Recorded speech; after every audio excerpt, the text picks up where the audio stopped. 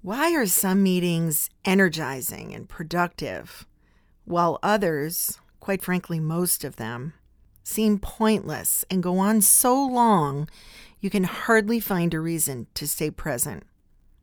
Unproductive meetings waste company resources and are a real brain drain. I hear from Michael Hyatt, the author of No Fail Meetings, a book I recommend, that we spend an average of $37 billion a year on meetings. Do you think we're getting the most for our money? Likely not. So let's fix it. By the way, this is a topic I'm covering by request because it's such a big problem.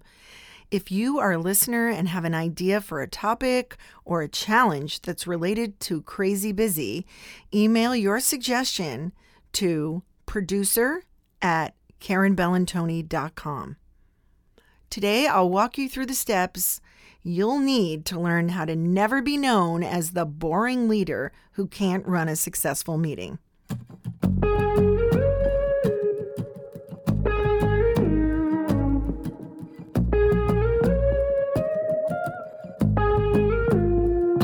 You're listening to Crazy Busy, the podcast for executives, entrepreneurs, and savvy fast trackers who want to start their week sane and end it that way too.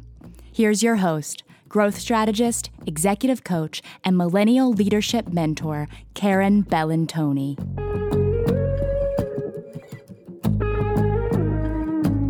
It was about the worst thing you could imagine happening in a meeting. To this day, my colleague and I are super close friends, probably because we bonded so much over that meeting. We still laugh and laugh when we think about it, but in the moment, it wasn't funny at all. Imagine hearing a noise as you're presenting. Your colleague sitting directly across from you. The CEO of the company you're presenting to is on your left. His two direct reports are on your right. Already a problem because I had to keep turning my head to present to everyone. Seating and the way you position yourself is critical. But I didn't know better at that point. And as I turned my head to present to everyone and look at his two direct reports, the CMO and the COO, I could hear this noise coming from my left side. The sound was definitely one of a man snoring pretty loudly. I was afraid to, but my body did it for me. I jerked around to see the CEO, fast asleep. Young, confused, having never been in that situation before, and having had so much enthusiasm and hope for this meeting, it was all just shattered. I looked first to the colleague across from me, who looked shocked and horrified, then to the men next to me, hoping they'd intervene. They almost seemed to be aware of it, as if this had happened before. Most likely it did. And it was sort of a game to them to see what I would do next. As I continued speaking to them, as if nothing happened, I realized I needed to turn back to the CEO. And so as I did, I slammed my hand on the table for emphasis in my story. Being Italian American and using my hands to talk a lot came in real handy that day. It was horrifying. He snorted like and just jumped up. And I spoke to him as if he hadn't been sleeping at all, thinking that was the right thing to do. We wrapped up the meeting shortly after that and broke every rule. You know, the one about not talking until you get into the car or in the parking lot. Never talk about the meeting in the elevator where someone could hear you. We got in the elevator and could not control our laughter. It was nervous giggling at first and then complete and utter shock. Looking back, I feel bad. I mean, that poor man obviously had narcolepsy. But I hope this never happens to you. Unfortunately, the reason your meetings aren't going that well probably isn't narcolepsy. But you might need a diagnosis. Today on the podcast, I'm going to share with you the 4 basic reasons we are not managing our meetings well and what to do about them, plus some bonus tips. What I want you to do first and foremost is stop and think before the automatic meeting set up. What is your intention? We can't even get to an agenda until we understand why and what do we want to get out of this meeting. Whoever is calling the meeting needs to understand why. What do they need to get out of the meeting? Is it a brainstorming meeting? Is it a client meeting? Is it a save the project meeting where we all know we need to leave with tactical solutions? You need to know what you're meeting for before you can set your agenda. At this point, you may even decide the meeting you were set to call might be an email. It might be a quick video you can send, or it might be an audio file or a voicemail. If you are going to hold a meeting, you need to set up an agenda, and that agenda should include your intention, the reason why you're meeting. Now you can break down what the topics are and what the intended outcome is. It can even help set the mood. Like, do you want a loud, boisterous meeting for generating new ideas? Or do you want a really strategic, focused, break down this project into tasks kind of a meeting? So the more narrow your intention and the more focused you are in your agenda, the more exciting and more powerful the outcome of the meeting is going to be. I'm a big fan of short, focused meetings, but there's many ways to hold a meeting. This podcast will not cover them all. Always start by setting your intention top of mind and even put it on the calendar invite. Then you'll want to keep developing your agenda so you know how you're going to reach your intention. I'm really stressing this because if you're unconscious about why you're setting up a meeting and what you want to get out of it, you're essentially taking time and brain power, money, away from the company. It doesn't look good and it doesn't feel good to anyone else to run sloppy meetings. The second part of the agenda is the tactical portion. What will you do when? For example, we're going to spend 5 minutes going around the room, sharing our favorite breakfast cereal to warm up the room, and another 5 minutes in groups of 4 answering a question from the facilitator, and then 10 minutes debriefing with the group around what came up when answering the question, and then finish with 12 minutes for Q&A. And before we leave, each person shares their first 2 action items, what they're going to do when they leave the meeting, what they've committed to before the next meeting. The point is to have structure without too much control. A good thing you can do in your agenda is separate discussion items from your decision items. Some things need to be discussed. Creative brainstorming, ideas for approaching clients, new ways to solve problems in the office, and others are literally things that have to be decided in the meeting. Don't mix the two. Make sure that you're clear with every participant in the meeting what's up for discussion and what's a decision item.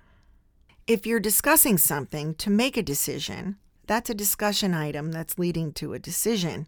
If you've already made a decision and you're there to disseminate that information and have people take away next steps, that's a decision item. They're very different meetings. We shouldn't confuse them. A second reason your meetings likely aren't managed well is you aren't framing the meeting.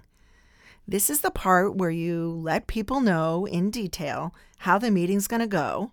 If I'm an employee and I don't know how much longer this is going to go on, I'm much more likely to check out, pulling out my phone underneath the table, or worse. If I'm on a Zoom or a WebEx, I can just literally not be present, especially if it's not a video call.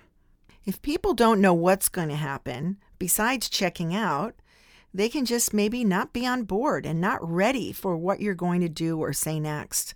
So if I don't know that the first 10 minutes are the most important because Joe's going to present some key features of a new product, and in the next 20 minutes, we're all going to discuss them, and the last 10 minutes, we're going to be doing our takeaways and next steps, I'm not engaged. There's a part of me that doesn't understand the process, so I can't follow it, and I can't contribute to it as easily as I could if I did understand the process. What's the fix? Make sure there's a framer in every meeting. At the top of every meeting, we need to know what's going to happen, how much time we're going to give each item, and giving people a path to follow to stay on track. The best way to set up a framer is to have them be a junior person who may not feel comfortable speaking in the meeting. By them speaking first and framing the meeting, they're more likely to speak up later. You can engage people ahead of the meeting by sending out the agenda ahead of time.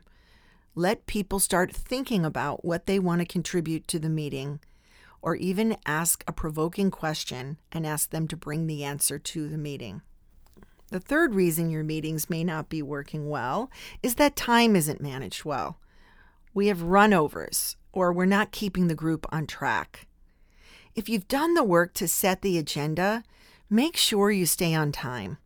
It's great to check in 10 minutes before the end of the meeting and let people know if you want to run over. Gain consensus if that's something you want to do. Keep people on track by saying, okay, that 15-minute time frame is up now.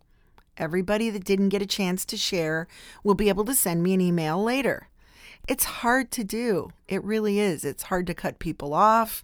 It's hard to keep those time commitments. But something's got to give because we've only allowed a certain amount of space and time for the meeting. And if our time commitments fail, we're just going to miss the end part, which is typically when we say, who's going to do what next? And honestly, that's the most important way to end a meeting. Bringing us to the fourth reason meetings aren't managed well. Nobody knows what was actually accomplished.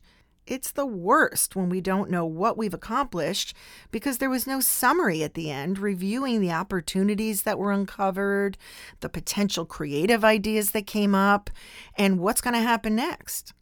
Reviewing and providing next steps, getting buy-in on those next steps has to be, once again, the most critical part of the meeting.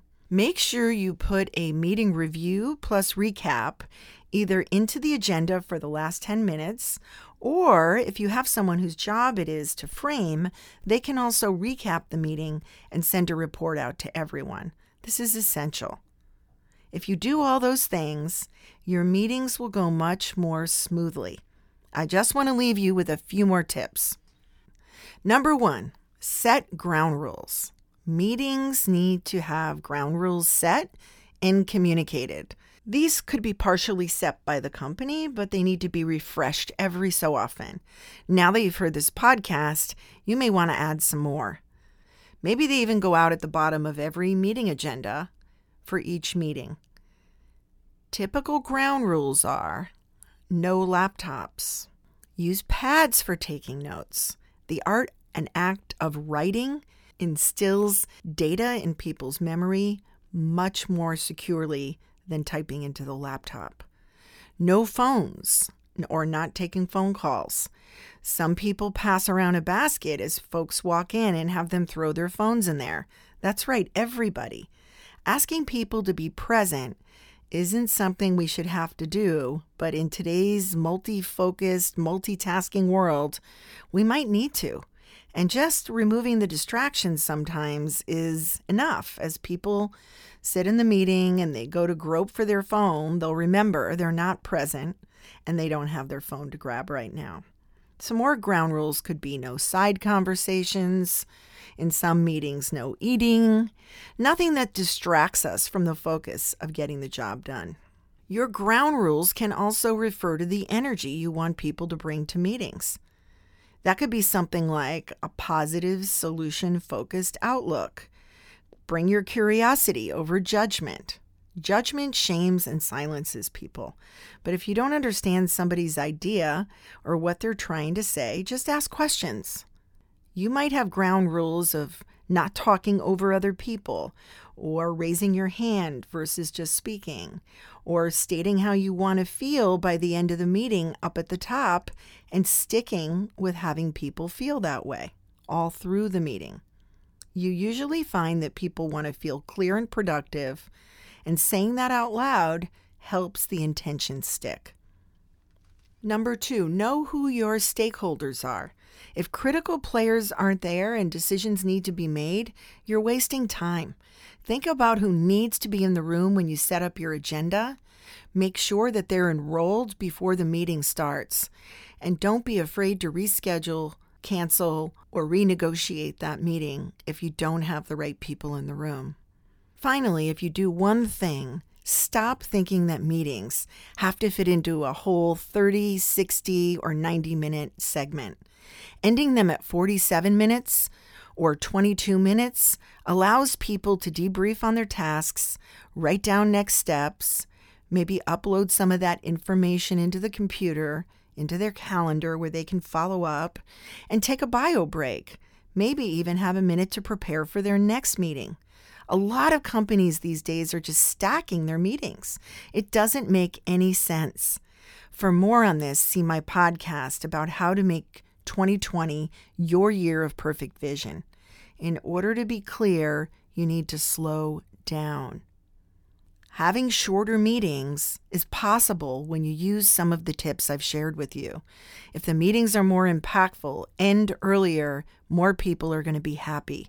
Giving up their phone suddenly won't feel like a burden. When I work with companies consultatively, I get into the details of how they work so that I can address specific problems they're facing in their meetings. Are the junior people too afraid to speak up?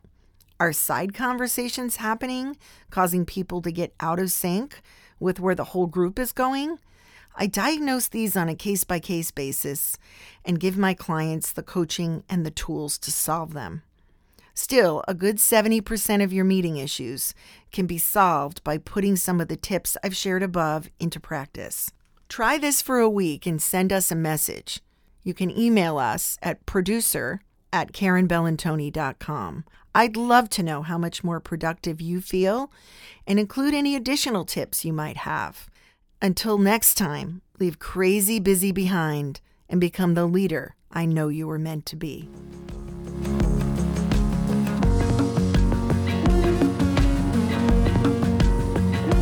Thanks for listening to Crazy Busy with Karen Bellantoni. Subscribe now wherever you get your podcasts and look out for the next episode. For more information about working with Karen or bringing her insight to your company, visit KarenBellantoni.com.